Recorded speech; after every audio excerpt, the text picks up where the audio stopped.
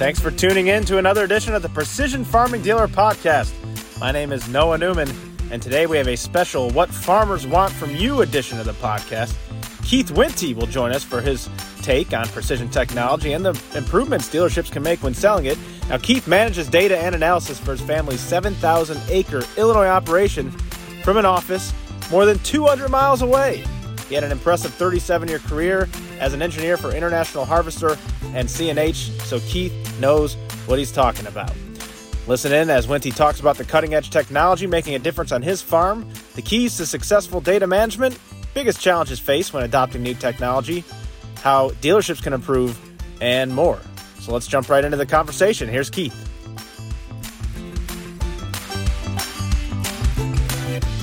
Hello, my name is Keith Wente. I'm currently a member of the Wente Farms operation. I live in the southwest suburbs of Chicago, but my main role is to gather and analyze data for our farm operation, which is located in southern Illinois. It's a 7,000-acre operation, and we quite regularly do plot work on a regular basis. So I have plenty of work to do when it comes time to analyzing yield data on our plots, and that's my main focus for the company, or for the operation. Well, Keith, our first question for you is, what cutting-edge farm equipment technology would you say is giving you the most advantage right now?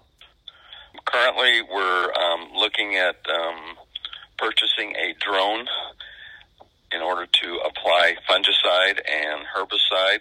This is really important for our wheat crop. When we're trying to apply fungicide in the early spring, quite often it's wet, and we don't have the ability to get in there with a sprayer. The only other alternative is to use a plane or a helicopter. So using a drone will give us the advantage of being able to go in whenever we want to on a timely basis. Yeah, we heard a lot of talk about drones at the Precision Farming Dealer Summit. Now, have you used drones before, or will this be your first time using them?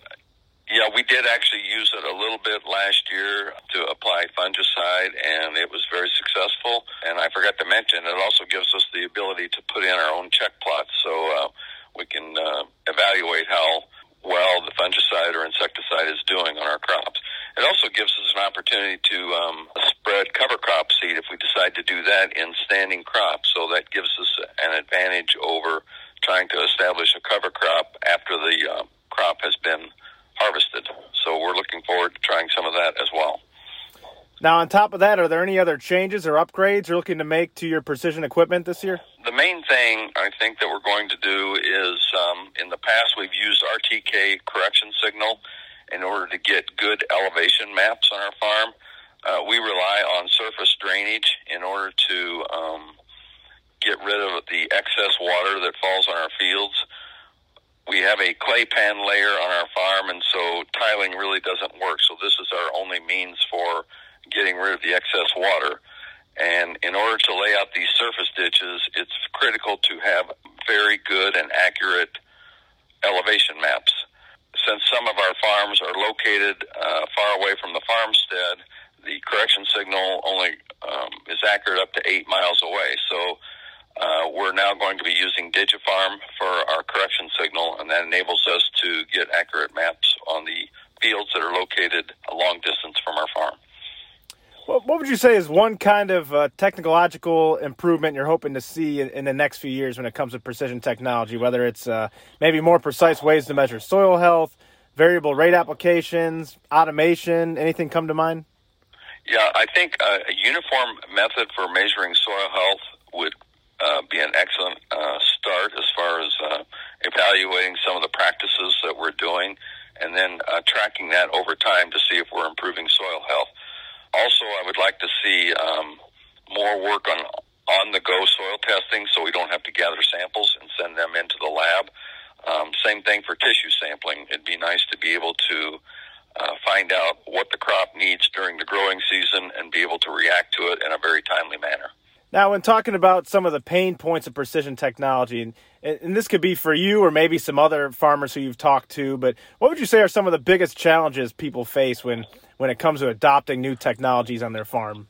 For me, since I do the analysis for the data, I have to gather all this data, import it into our GIS database software, and there are so many different formats out there that it's hard to keep track of which machine uses which format, and then also being able to import that data. And then after I've evaluated it and made prescription maps, you have to export it to load it onto the machine to do variable rate, whatever. And having a different format for every machine, it just gets sort of cumbersome. So what I'd like to see is for this ISO 11783 standard to be adopted by all the manufacturers so that there's just one format that we're able to use in order to do the import and exports. Yeah, I remember watching your presentation. You listed all the different data files that you have to use. It kind of, it makes your head want to explode, all the different formats that you have coming in. It really does, yes. And when it comes to data management, obviously you have your handle on it pretty well, but do you think there are a lot of farmers out there who get the data and they just don't know what to do with it? And do you see value in maybe dealerships having a data guy that could just be there to help people with their data? I think that would really be a good start. Farmers are sometimes unwilling to share their data, so they might be a little bit afraid to hand over their data to someone like that. However, if they don't have the background and they don't have the time to do it, I think that would be a good way of analyzing their data and actually using the data in order to make changes for their farm to make them more efficient in the future. Obviously, autonomy is a hot topic right now, so I just kind of want to get your take on that. Do you see it having a place in your operation in the next 5 to 10 years or so? I'm not sure we'll be using it in the next 5 or 10 years, but maybe after that. We just have a lot of problems with our fields. They're fairly small, they're irregularly shaped, and we have a lot of hazards that can occur, such as sometimes we get washouts along creeks and trees falling down along the creeks and things like that. So I'm not sure how autonomy would be able to handle some of that. If we have to go out there and start the machine up and correct the situation, it's just going to make us more inefficient. Having said that, I think some of the lower skilled jobs, such as retrieving hay bales, straw bales, doing some surface ditching that we have to do with our ditcher, running the grain cart around to bring grain off of the combines. I think those would certainly be operations that might be advantageous to have total autonomy, and we might start using that sooner than I think. Yeah, it just seems like there's so many new products every day. Something new comes out. It just how do you differentiate between what a new product, one that might be useful for your operation or one that you just kind of don't pay attention to? Do you have anything specifically you look for when you're evaluating new products? The main thing is if it returns a return on investment and makes us more efficient. So when I'm doing my analysis, that's the return on investment is the only thing I look at. I look at increase in yield and how much extra yield we have, and then how much the new product costs. And if it provides a return on investment and the results are statistically significant and we can consistently get that after 2 or 3 years, we will adopt that practice and we'll never look back. Gotcha. Well, we have a lot of people from dealerships that listen to the podcast. They like to get insight from farmers like you. So off the top of your head, what do you think something precision dealerships can improve on, or something that maybe you're looking for out there that they could do better at?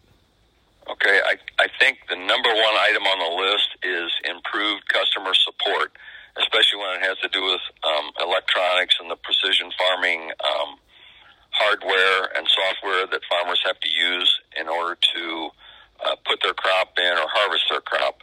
I think quite often farmer gets out in the field, he's ready to go, he's been trained, he knows how to do it, but then something goes wrong, and he's not able to get the planter going, for example. So I think if dealerships and other companies that supply precision products were better trained and then offered support on a 24-hour basis, I think that would be the most useful thing that they could do in order to support the producer. Definitely some good insight there. I wanted to ask you, what are the precision adoption rates like amongst other farmers in your region? Do you see more people embracing it? It depends upon what you're talking about. If you're talking about auto guidance and point row shutoff for sprayers and planters, that has been a very quick adoption rate. But some of the other things like variable rate planting population and fertilizer, it's been a little bit slower. And probably part of that is just because it takes a little bit more effort and time in order to create these maps. But like I said, auto guidance is a no-brainer. That's really come on strong, and just about everyone that I know in our area has that ability to do that. So it's really made farming a lot easier. There you go. Well, it was great meeting you, Keith, at the Precision Farming Dealer Summit and the National No-Till Conference. When you think about that experience, just anything jump out? Any big takeaways from the conference? There was really a lot of thought-provoking speakers this year, and got me to thinking, I thought we were doing a good job of making the farm more efficient and getting the maximum amount of profit and things like that. But then some of the speakers were pointing out things, about regenerative farming and being able to carry it on to the next generation. And it really got me thinking of things that we could do to perhaps make that happen. And a lot of it boils down to soil health and, taking care of the land. And that got me thinking a lot more than what I'm used to. So just made me think a lot. So I think that part was very valuable. All right, that'll wrap things up for this week's edition of the Precision Farming Dealer Podcast. Big thanks to Keith Winthe for joining us not only for this conversation, but also all of his hard work at the Precision Farming Dealer Summit and the National No-Tillage Conference in St. Louis. Really enjoyed having him there with us last week. Thanks for joining us this week. Until next time, for all things precision farming, head to precisionfarmingdealer.com.